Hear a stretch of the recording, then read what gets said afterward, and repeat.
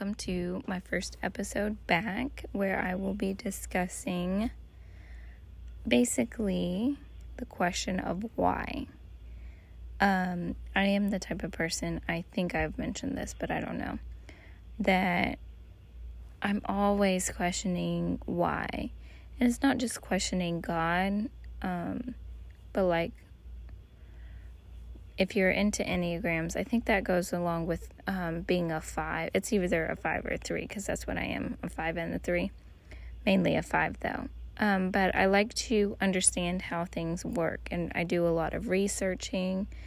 I just like to know a lot of things. I get pleasure out of that. So, with that being said, being a Christian, I like to understand the why behind things. Like, why did God choose to flood the earth? Why did he do it that way instead of another way? Or,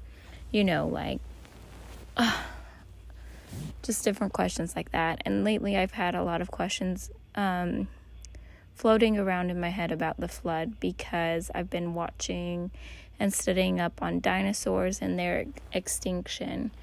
And with that comes, creation science versus basically atheist scientists, because you have to have the background of believing, that God created the world. Otherwise, some of the information with dinosaurs gets skewed.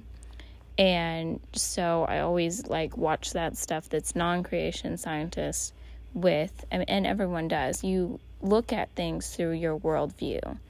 And so I'm watching this stuff on dinosaurs and thinking about how it relates to the flood.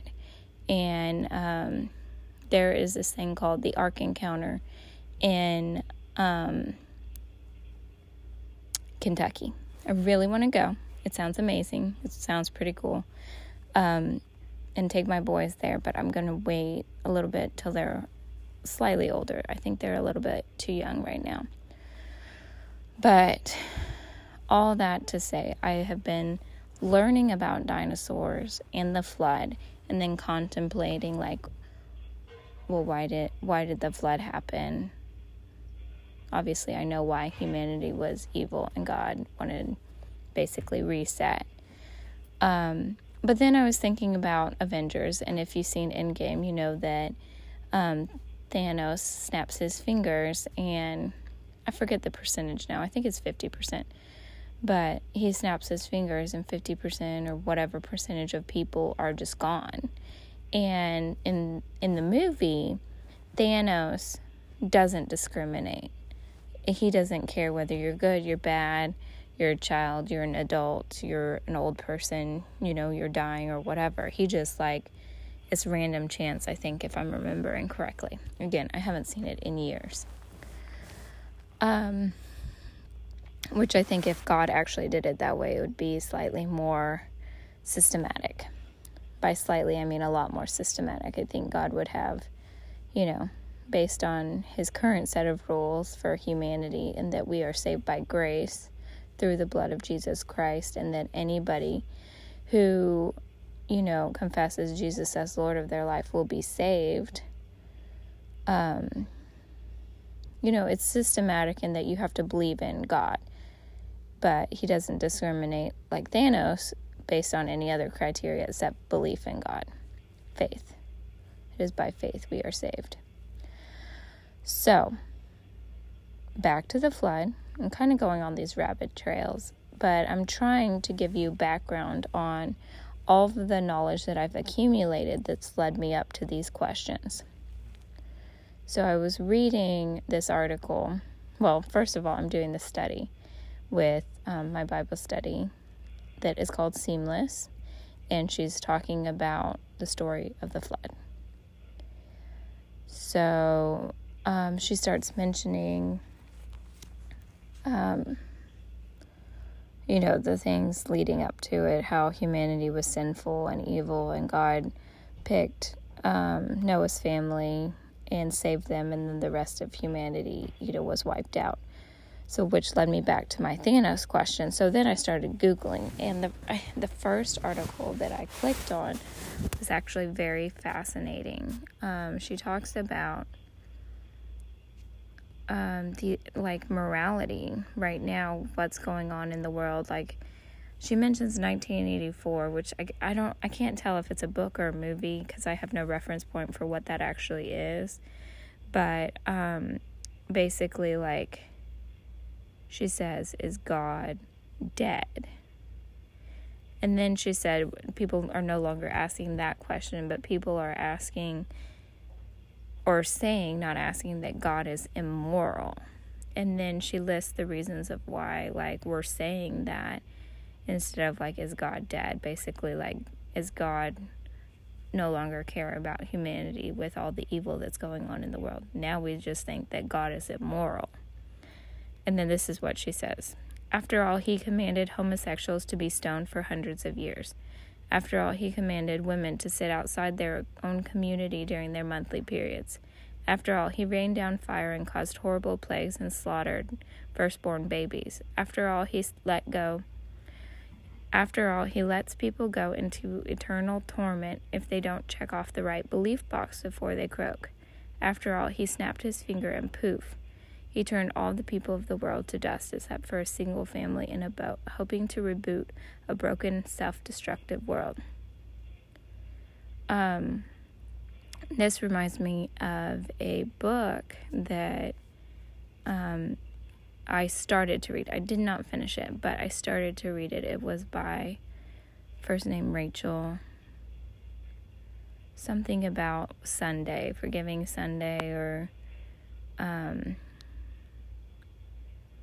something about Sunday. I forget the name of it.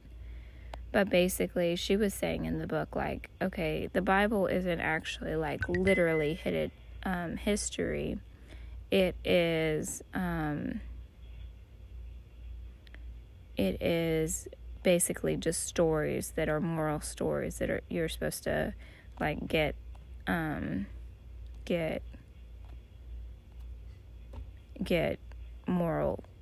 morality from, and that they didn't actually happen in the literal sense. Which really, really I was upset by, which is why I did not finish the book, because, I know the Bible, there are some books that are figurative, but that's definitely like Genesis and Exodus and Leviticus and Deuteronomy. Those are histories. They are not just literature that is, fiction used for our moral purposes. They are actual history books where we get the law from. So that goes along with what she was saying in the article about Thanos and God, that, like, she's saying that this Thanos guy really kind of reflects that viewpoint that we have on God, that he's this immoral person who has no right to judge us. Just let that sink in for a minute. Humanity has begun to think that God, who is pure and good and holy and right, and He created everything. In Him we live and move and have our being. He created everything, and we, the created things, shake our fists in anger at God, saying, "What right do you have to judge us?" When in fact, He judged us. We've been found guilty.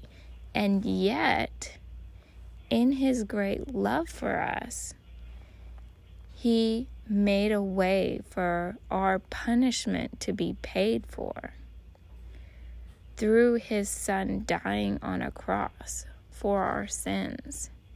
He had the Thanos gloves on His hands where He could instantly snap His fingers and all His enemies that hung Him on the cross could disappear with a snap of His finger, just like that. But He allowed them to drive the nails into his wrist, and hang on that cross, even to the point of death, for us who are guilty in our sin, shaking our fists at him. And it's just a humbling thing to realize, like, here I am questioning why, not realizing what a prideful thing for me to think, like, that, number one, that I could ever understand it, even if he gave me an answer. And number two, like, just in the fact that I think, like, he needs to answer me.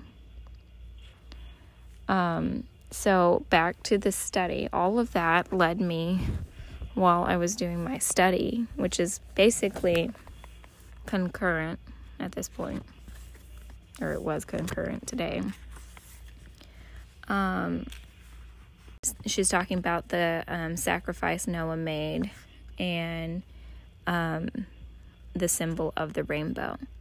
And she's saying, still not excited about the rainbow. Let me say it another way, and I'm praying you hear it as the heartbeat of the study. Even when we didn't deserve it, God gave us another chance. In the roar of your own sense of entitlement, you might miss what this actually means. God doesn't owe us a single thing. It's his show, y'all, every bit of it. And as much as you might intrinsically recoil at that statement, I promise you this: the greatest freedom and joy you will ever know are wrapped up in God's work, offered as a gift from the King of all kings. Nothing else from here on out will land where it's supposed to if you don't at least have the desire to understand that truth. It's the reason we argue about secondary issues as the body of Christ. We fundamentally miss the whole point of the story. God doesn't have to love you, but he does. You can't do anything to earn it because you're flawed in ways that make your best efforts completely useless. In the quietness of your own heart, I want you to consider this mental perspective shift. Instead of wondering why he did something as drastic as killing an entire world of people, ask yourself a more pressing question. Why did he let anyone live? I'm going to say that last line one more time. Why did he let anyone live?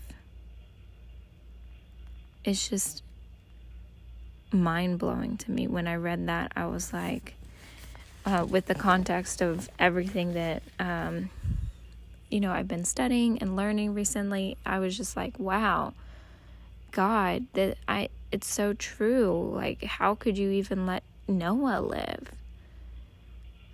Knowing that Noah still brought all of that sin, all of that baggage with him on the ark.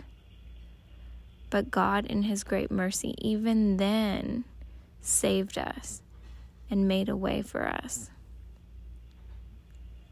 It reminds me of the story by Francis Chan, or the book by Francis Chan called Crazy Love.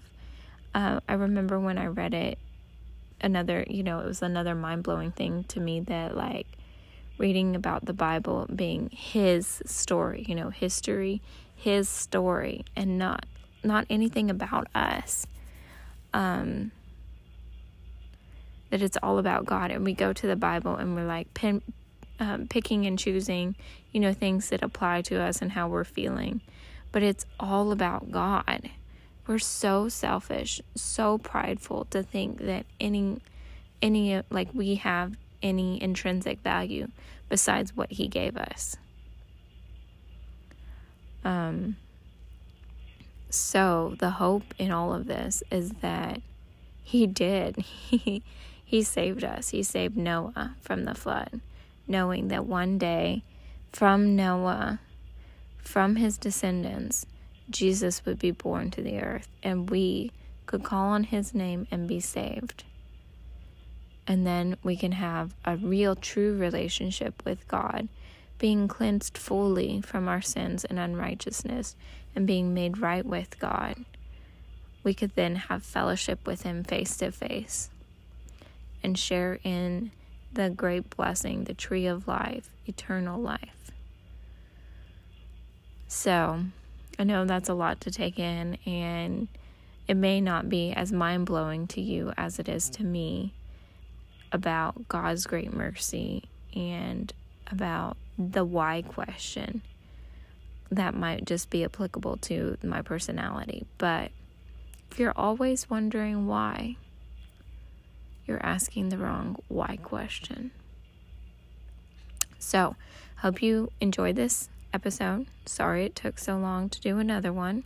I've been mulling over what to do the episode on, and I'm glad I waited, because I feel like this was a really meaty episode. So I hope you didn't come for milk, because this was meat. And I pray that the Holy Spirit is moving in your life right now, allowing you to fully grasp what He's trying to say to you. So I want to start ending the podcast with a prayer for you. And if you have specific prayer requests that you would like me to pray for you, please reach out. My Instagram is at Charette Illustrations. I'll put it in the description so you can find me. But let's pray. Father, I thank you for this episode. I thank you for podcasts and the way that you use them in people's lives, Lord. I thank you for what you have revealed to me in this message, God, that how humbling it is to realize that I couldn't even begin to understand everything that you do, that your vantage point is so high above mine that I can't even begin to grasp it, God. But it's okay, because you are good and you love me, Lord, and you love us. Thank you for bringing the listeners here tonight to listen to this episode, tonight, today, whenever it is they're listening. God, I pray you would speak to them, Lord. Fill them with your Holy Spirit and move in their life in brand new ways this week as they go out and come in. Bless their families, bless their friends, and bless strangers through them, God. Use us in a mighty way that your name will be brought to earth, God, and your will be done. In Jesus' name, amen. Y'all have a blessed week.